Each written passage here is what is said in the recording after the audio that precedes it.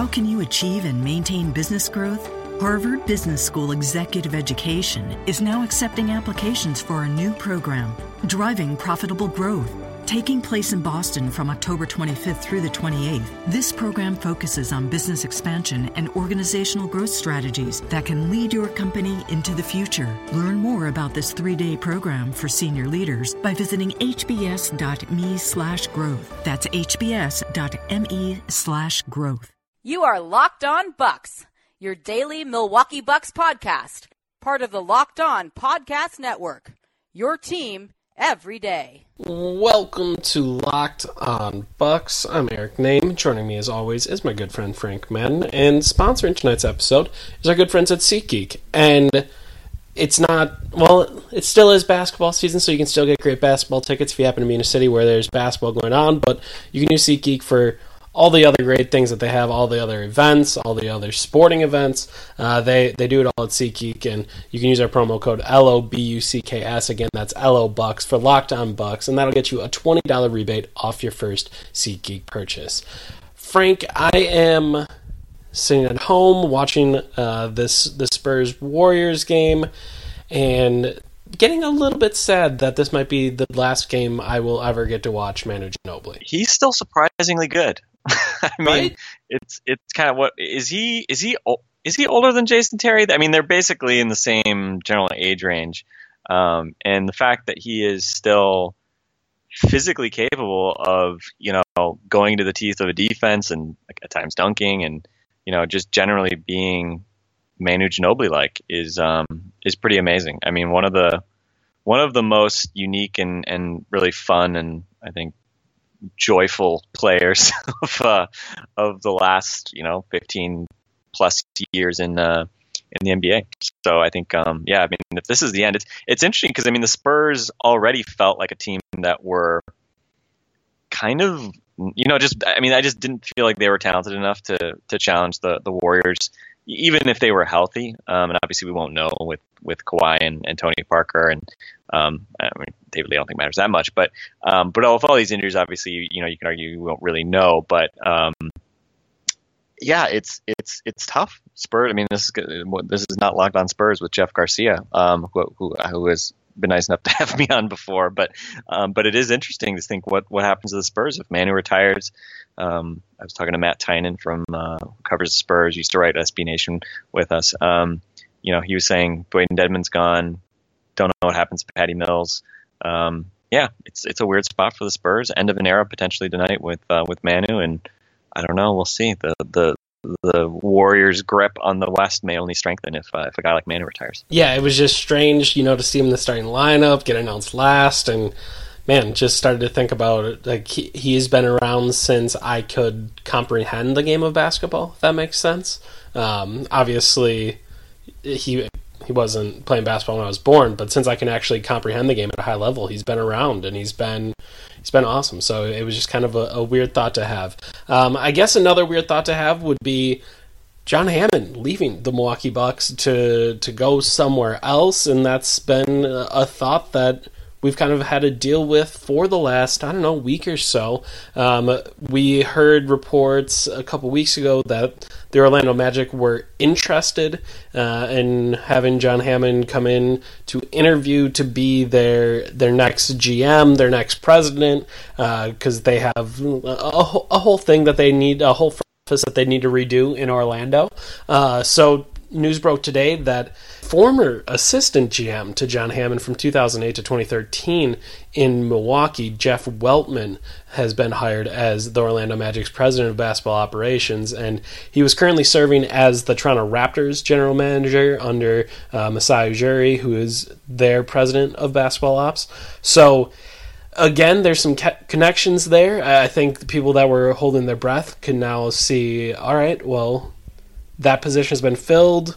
Being the president of Orlando, the Orlando Magic would be a step up for John Hammond, while being a GM might not be quite as attractive. But still, that's a guy that Hammond has worked with in the past in Jeff Weltman, and that could be a way for him to get job security. As we've mentioned a number of times, he does not have a contract extension yet. He does just have 1 year left on his contract next season, and it's been reported by Adrian Wojnarowski that Justin Zanuck would be the GM in waiting, and everyone's kind of trying to figure out if that's actually the case. So I don't know where to really go with this. I guess I'll also add that Brian Windhorst reported after Adrian Wojnarowski that the Magic interviewed several candidates for the job, and John Hammond was one of those people that was interviewed for that position. And you brought up something that I didn't even think about on Twitter, but you had said that in 2012, the last time that John Hammond was a lame duck, that they didn't even allow him to interview for other jobs that summer. They just kind of let him sit out there, refused to let him interview, and that was not the case this time. And I guess my assumption would be that, okay, when someone asked me why would the Bucks let him interview, I said, well, again, no one really knows for sure, but I think it'd be safe to assume that, one, this organization under new ownership, after their initial dealings with getting rid of Larry Drew and bringing in Jason Kidd, have kind of focused on doing the right thing and trying to build up some of that organizational goodwill. I know we've had stories about Jared Dudley, Zaza Pachulia, and the Bucks trying to improve their standing around the league as an organization. And I would assume that would be what this is, that, okay, we have a GM that only has 1 year left on his deal. Let's make sure that we let him go out and interview for other jobs. And then also I think it maybe that speaks to them having some faith that, okay, Justin Zanuck could step into this role. We have confidence that he could do this job well, and if John Hammond were to get hired, that's something that maybe they feel like they're prepared for. But those are the two logical things that went through my mind at the time. I guess, what were you thinking when you saw Jeff Weltman was the one that ended up getting hired, and then also the report that John Hammond was one of the people that interviewed for that position? Yeah, well, I think back to 2012, and that was when the Portland Trail Blazers, this was before they hired Neil Olshey, they were looking for a new GM. John Hammond's name was mentioned. He was, I guess at that point, a couple years removed from his Executive of the Year award that he got in 2010, and he was a lame duck. Scott Skiles was a lame duck. I think this was in April of 2012. And this was around the same time that I think maybe a little before the famous Scott Skiles cleaning out his desk / office, anticipating getting fired. And then Herb Kohl was just like, nope, not firing you, not giving you any money to not work. And basically had both Hammond and Skiles come back under lame duck circumstances. And actually, I mean, I think John Hammond has been under that circumstance, I mean, maybe at least 3. This might be the 4th time, because keep in mind, Hammond was given a 1 year extension a year ago, and I believe the year before that he got another 1 year extension. So it's been very normal for him to be sort of year to year in his tenure as Bucks coach, and kind of fits in with, what we always say about John Hammond. He really is a survivor. He's a guy that has stuck in his current capacity through 2 ownership groups, through, obviously multiple head coaches being fired. And, I mean, I think it says a lot about him and his ability to work with people and, leave a positive impression on people and be somebody that people want to keep around, that he has continually survived. And, not surprised at all when you were at that media availability with him at the end of the season, that he just took that question that was asked about his contract not only having 1 year left. He just talked about being appreciative of the job he has, and only 30 jobs in the league. I think that's something we've mentioned a fair bit, right? Even if it's not maybe the most ideal job, even if he was frustrated working for Herb Kohl, even if, the Jason Kidd situation, especially initially, might have been awkward. It's a GM job in the NBA. There's 30 of them. That's it. it pays well, and it's a unique job, and it's one that I think he's always appreciated. And I think that attitude has served him very well, and I think he's somebody who has a lot of respect and a lot of friends around the league because of it. But yeah, going back to 2012, it's interesting because I think that was the summer where I was in Vegas. I go to Vegas every summer for Summer League. 2011 was the year when I think they didn't have it because of the lockout. It's 2012. I was back, and I remember talking to John Hammond and Jeff Weltman outside Thomas and Max, and I forget which game this was. This wasn't the last game of the thing, but I had met John in 2008. I did you can still go look at it. We did a multi-piece interview thing with him at Brewhoop, and truth be told, he's always been very receptive and open. And I've talked to him whenever I see him, I'll talk to him. And I'm a bad journalist in the sense that I don't really seek out interviews with the GM of the team, but he's very available if people want to talk to him.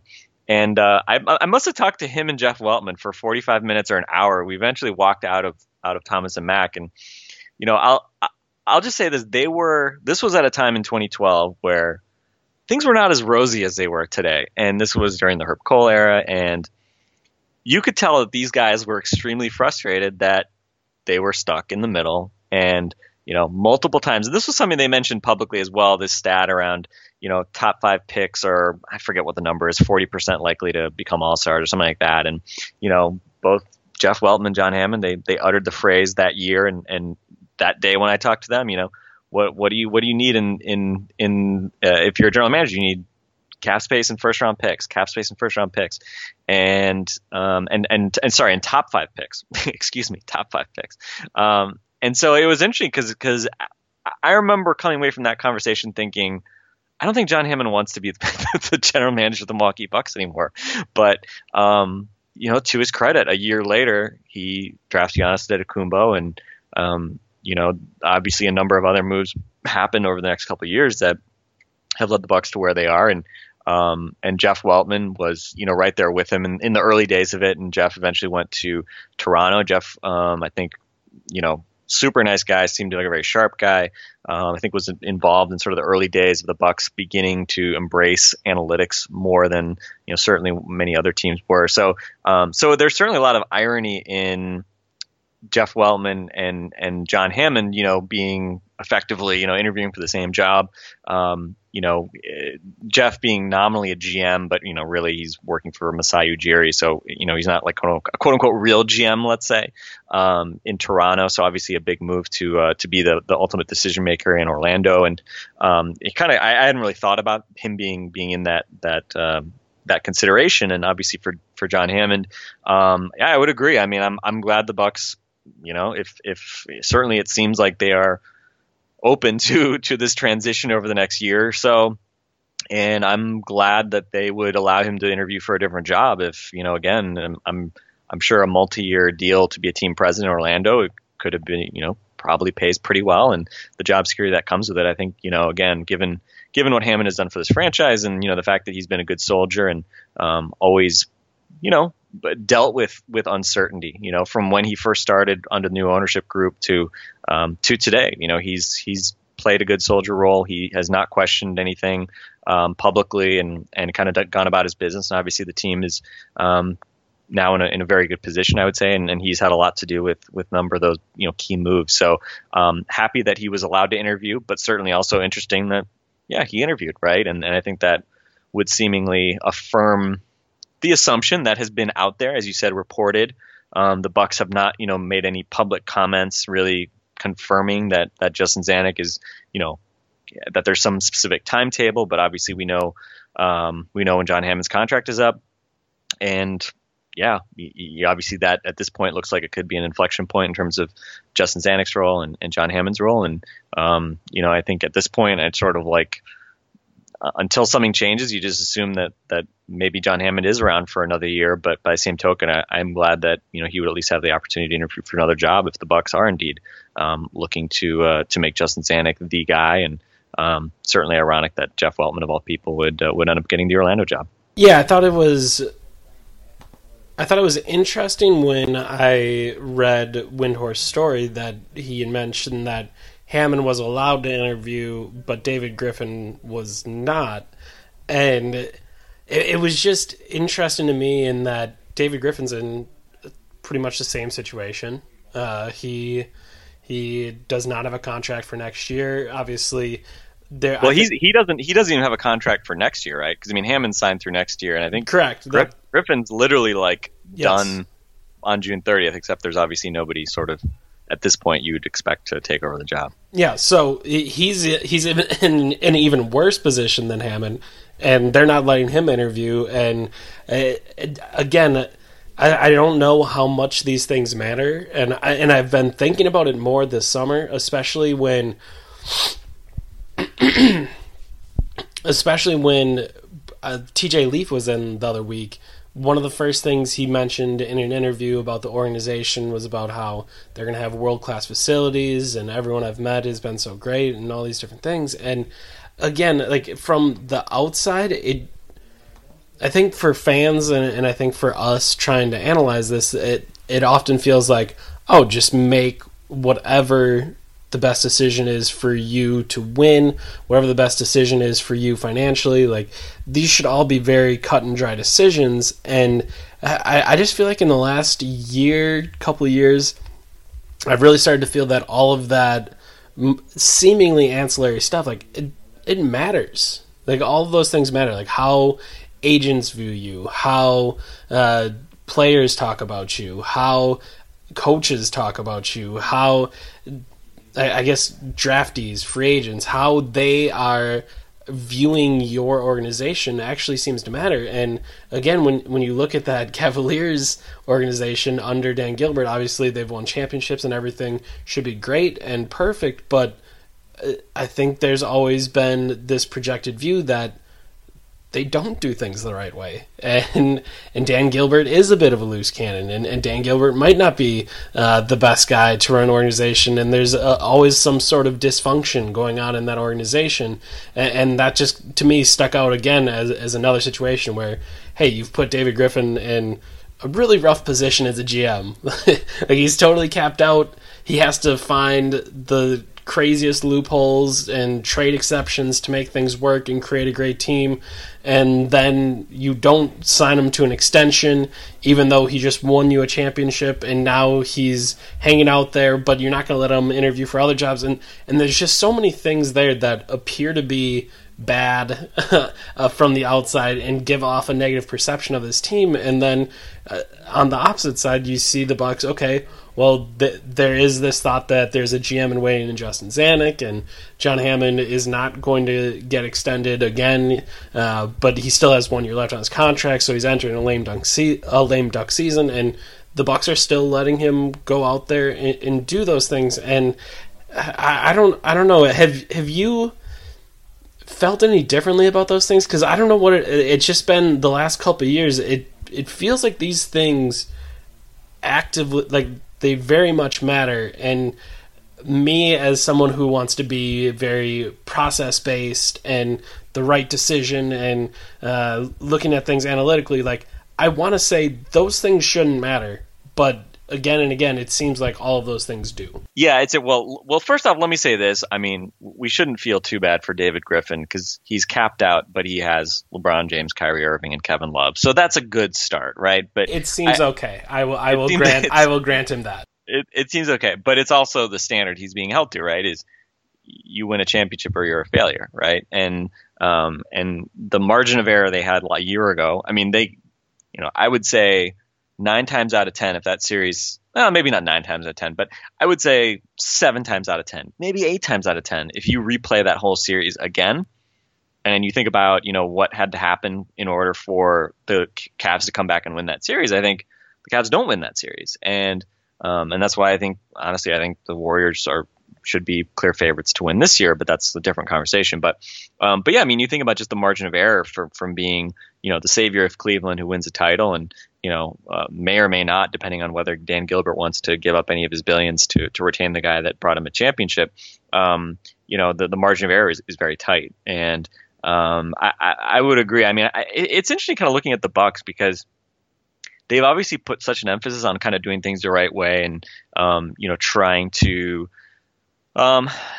think big picture about the way the franchise is perceived both by fans as well as players, as you were kind of mentioning, trying to kind of have an organization that is, first rate, world class, all these things that people talk about. But I think the Bucks, since the new ownership group has come in, I do think that they have, really put their money where their mouth is on a lot of fronts, investing in a lot of things that, they just have way more people doing way more stuff in like all parts of the organization than they did before.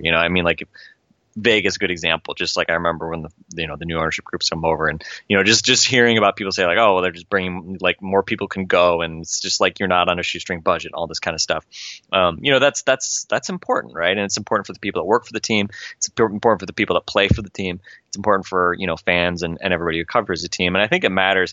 I mean, and I think the important thing too is those are the things you can control. Those are sort of the variables that, the independent variables that a team and ownership group can actually control pretty easily. And the hard part is obviously the getting the players and the superstars and having it all work the right way and win at a really high level. And obviously the Bucks are still trying to figure that out, hopefully on the right track. But it is interesting to see. And I don't know. And I don't want to get kind of put onto a whole different track, but I think it is interesting also to kind of ponder the whole thing, everything that's kind of happened with Jason Kidd and, how he arrived. I think that probably caught, the ownership group very new at the time. I mean, they literally just taken over. I think a lot of the press around that and the way things kind of leaked out and, Kidd was made obviously look very bad in the way he left Brooklyn.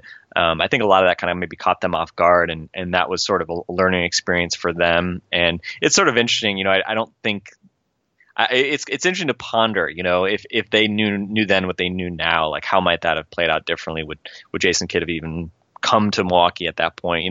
Just lots of interesting what ifs. But obviously at this point, you just kind of play it as it lies. And certainly the Bucks, I think, have done a lot of things to put themselves in a much better position and to be perceived as a team that is on the upswing and has a lot of things going for it besides just a good team and an up and coming team. And we kind of alluded to that with the organization's people and investments and certainly the infrastructure around the team is certainly on the upswing. And obviously a big piece of that is who's making the decisions and is that going to be John Hammond just for another year or might we see someone Justin Zanuck being the obvious person? Might we see him calling the shots sooner than even what we previously thought a year ago? I think one of the crazy thing is when we had this conversation was that the day after the season when Brian Windhorst went on the jump and said, well, the Bucks have a decision to make with Jason Kidd. I think at the night of, so Thursday night after the Bucks lost that game, we recorded a podcast and I was very positive and I was kind of thinking about the future and all of the great things that it holds. And I wasn't thinking of a shaky future. I wasn't thinking of some possible unknowns. And I said it when we talked about that Windhorst report that, wow, that's kind of a 180 there where all of a sudden maybe the coach is in flux. And now in recent weeks we've added the story about Hammond being in flux. And it's just kind of crazy to think that you would have thought going into the season or into this off season that, okay, the Bucks' ways to improve are very clear. Like there's going to be limited cap room. If they want to make a trade to create some, they know that they're going to have to get rid of one of those mid-level contracts. They can retain Tony Snell as a restricted free agent. They can match any of those deals.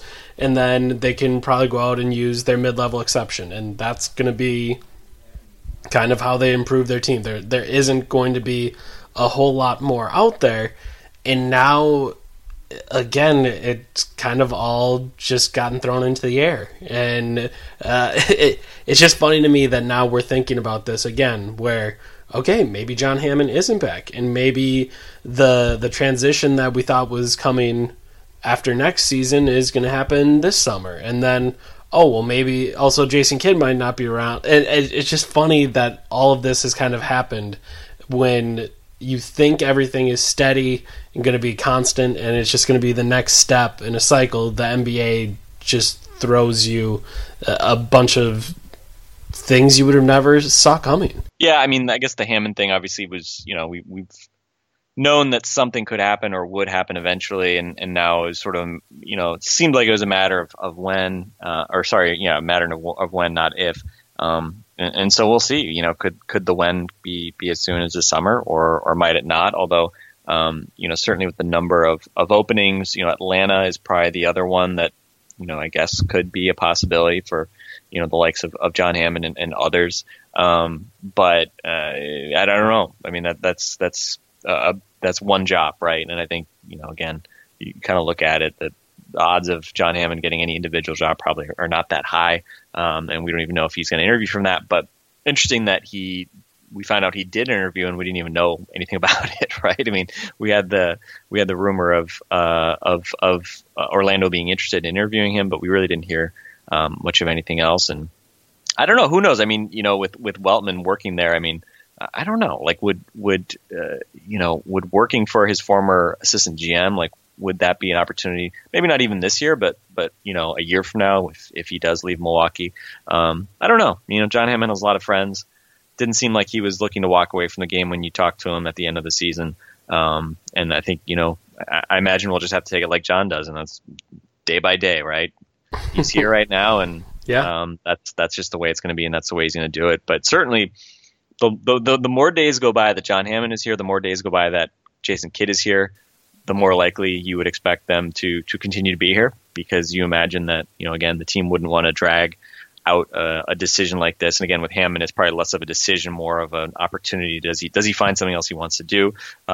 With Kidd, obviously, probably a bit different. You would think if they wanted to move on from him, they're not going to just randomly decide to do that in mid-August. You would expect that they'd want to figure that out sooner rather than later. And, obviously we haven't heard really anything else since those kind of murmurs from Brian Windhorst, which, again, kind of echoed murmurs that we were hearing for a while. And we've heard very few murmurs that Jason Kidd is a lock to return, or, entrenched, or anything else like that, which obviously is, probably something that would have surprised people if you told them that, a year, 2 years ago, for sure. So I guess with Hammond thinking about going to the Magic, to me that does seem like something he would do, just because, again, we talked about it before. There's 30 of those jobs. I thought you were going to say because he's like a guy who lives in Wisconsin who's getting older and thus would move to Florida. I was not going to go for that joke, but it's staring me right in the face, certainly. But it just seems like, again, if you want to keep one of those 30 jobs, and that maybe your future is not the most clear in Milwaukee, well, getting hired by one of your friends to be the GM at the place he just took the president of basketball ops job, that seems like a pretty secure position. That seems like at least 3 more years added to your career as an NBA GM, before there would be other things that would get you fired or something like that. Like, if it's a friend of yours, you guys think about things similarly, and you would think that Weltman and Hammond are on the same page, as Weltman was his assistant GM for 5 years. You would think those guys would be on the same page, and that would be something that's very attractive to him. So I know I tweeted it out when it first happened, but I think a lot of people saw, Weltman takes job in Orlando. Okay, that means Hammond is coming back. We don't have to worry anymore. Again, and not that everyone was worried, but there were certainly some people that would not want to see John Hammond leave Milwaukee, aren't quite ready for him to leave, and want to see what he can do with this team. And I know in recent weeks we've had people say that we want him to come back. We would like him to sign on for a couple more years. Like, John Hammond has done some things that we really like, especially obviously Giannis, that we would like to see him come back. And I don't know, it just seems like to me is something that wouldn't make a lot of sense for John Hammond's next career move, to take that security, to move into a position. Again, it would be a lateral move because you'd still be GM, but it would be a lateral move with significantly more job security, with the potential for adding at least 2 more years to your general managering career. I don't even know if that's the right way to put it, but your career as general manager. And to me, it would seem to make a lot of sense. Are you thinking that same thing? Yeah, well, I mean, you start with the discussion at the end of the season there, where again, I don't think John Hammond's just looking to, he's a lifer, he's a survivor.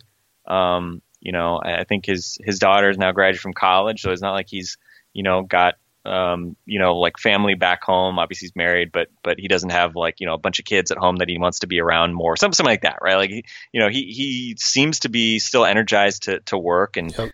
He loves the game. He obviously, I think he loves the relationships. Some people, being a GM is a grind, right? I don't know if people appreciate like how much travel and unglamorous things are involved with being a GM. This is why I always struggled with the idea of, kid wanting to be the lead decision maker from a basketball standpoint, when that was a thing a couple of years ago, because it's just like, I don't think, does Jason Kidd want to like be, at some like random, Mountain West conference game in December or something like that? Like, is Mountain West even a conference anymore? I don't know. I think it is, but I can't imagine he'd want to be there.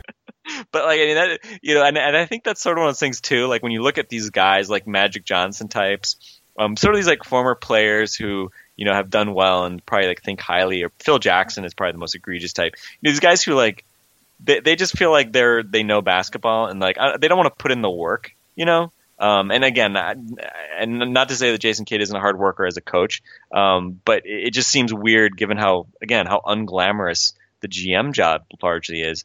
I don't know. Being a GM is an effing grind. Yeah.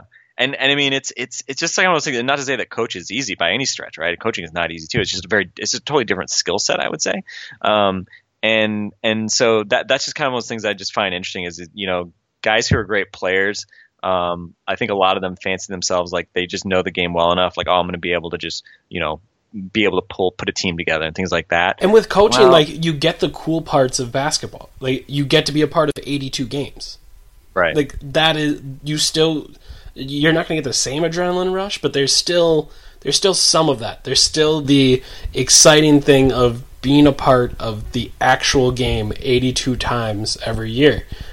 As a GM, you don't get that payoff. Like, right. you get to go to all the games and you get to be there, but instead of worrying about rotations or making sure you're motivated your guys the right way, you have to worry that, I did not get the right players this summer, or I really wish the coach would use this player that I got in a very different way. Like, you don't have that control. Like, you just get to make your decisions and then kind of deal with it. And also, yeah, not that traveling as a coach is fun, but as a GM, you're traveling to small schools. You're traveling from university to university. Like, it is a huge grind, and it is not a fun. I mean, it is a fun job because you're an NBA general manager, but there's a lot of parts of that job that are not fun in any way. Yeah, and especially like contractual stuff. I mean, I think that's where negotiations are maybe the area. And again, I should ask some people I know who are actually like,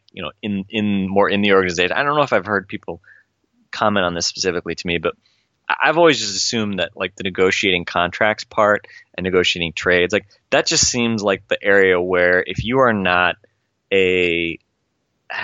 have a background in negotiating, or, if you don't understand the CBA, the things that you just do not assume that former players would have much background in, that is an area where you can fall hard on your face, right? I mean, Vlade Divac, Exhibit A, right? Mm-hmm. He's been just absolutely taken to the cleaners with some of these trade negotiations.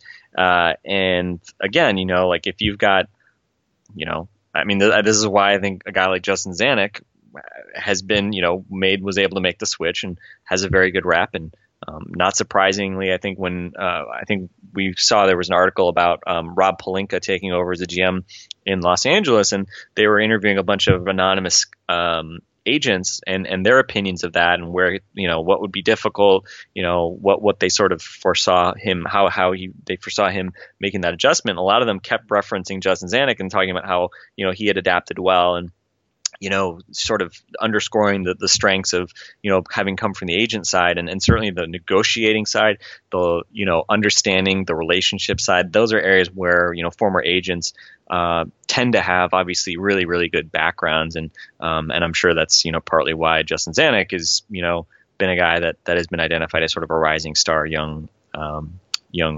management type in the NBA, having made that transition. So yeah, it's interesting. I would hazard at this point, we've probably gotten past the point of, Jason Kidd being, a potential future GM / team president type.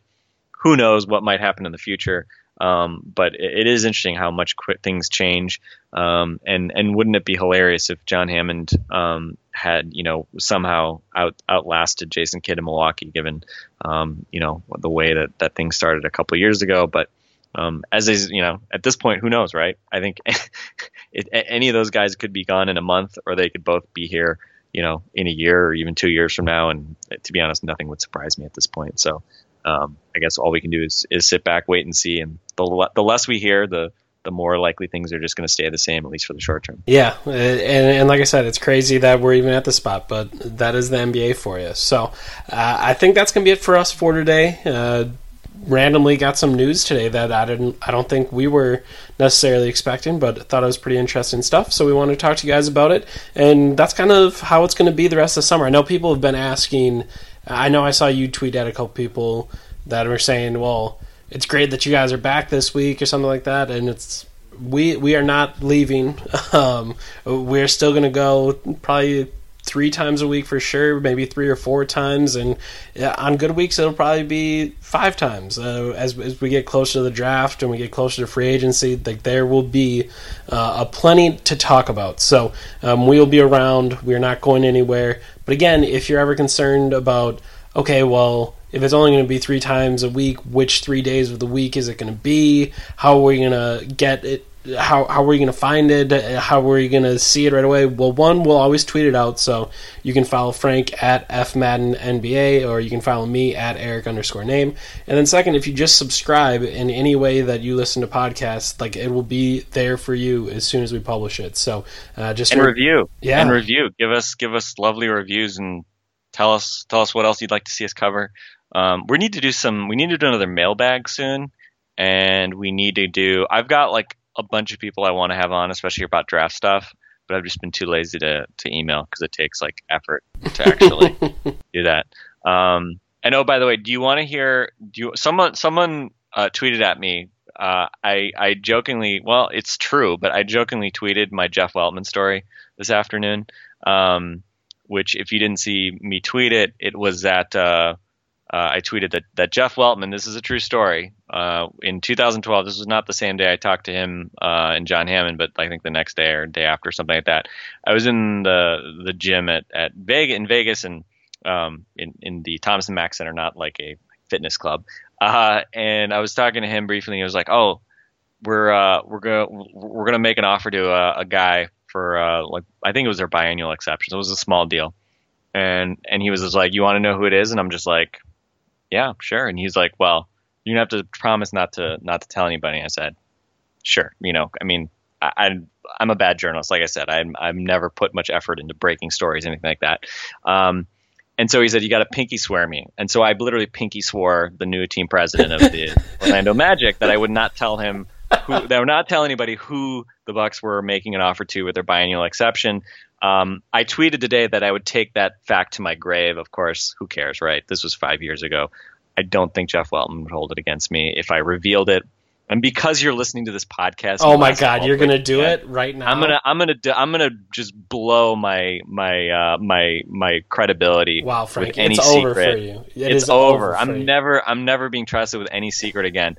That trivial NBA player still playing today, Randy Foye. Then he signed the next day with the Utah Jazz. So anyway, there you go. The Milwaukee Bucks. Wow. We're interested in Randy Foye 5 years ago. Wow. Very exciting insight there. That changes my whole belief on the trajectory of the Bucks organization and the way that I view John Hammond as a GM. So what if they sign Randy Foye? What if they sign Randy Foye in 2012? Do they end up drafting Giannis in 2013? I mean, it's a great question. It's one of the doors. Absolutely, it's one of the great what ifs in Bucks history. There's no doubt about that. Right up there next to what if Amare doesn't undercut Bogut. It's right up there, Frank, with some of the great ones of all time. Anyway, there you go. That's what you get for sticking around for an entire Locked On Bucks podcast. You get meaningless 5-year-old stale news stories. Merry Christmas. Well, oh man, just think about all the 2017 stories we're going to tell in 2022, Frank. They're going to be juicy, man. They're going to be juicy. Ooh, man. All right, that's going to be it for us for today on Locked On Bucks. Hopefully you'll join us. I can't promise you any more juicy details like that in the next episode, but hopefully you'll join us anyways. For Frank, man, this has been Eric Name. This has been Locked On Bucks. We will talk to you later.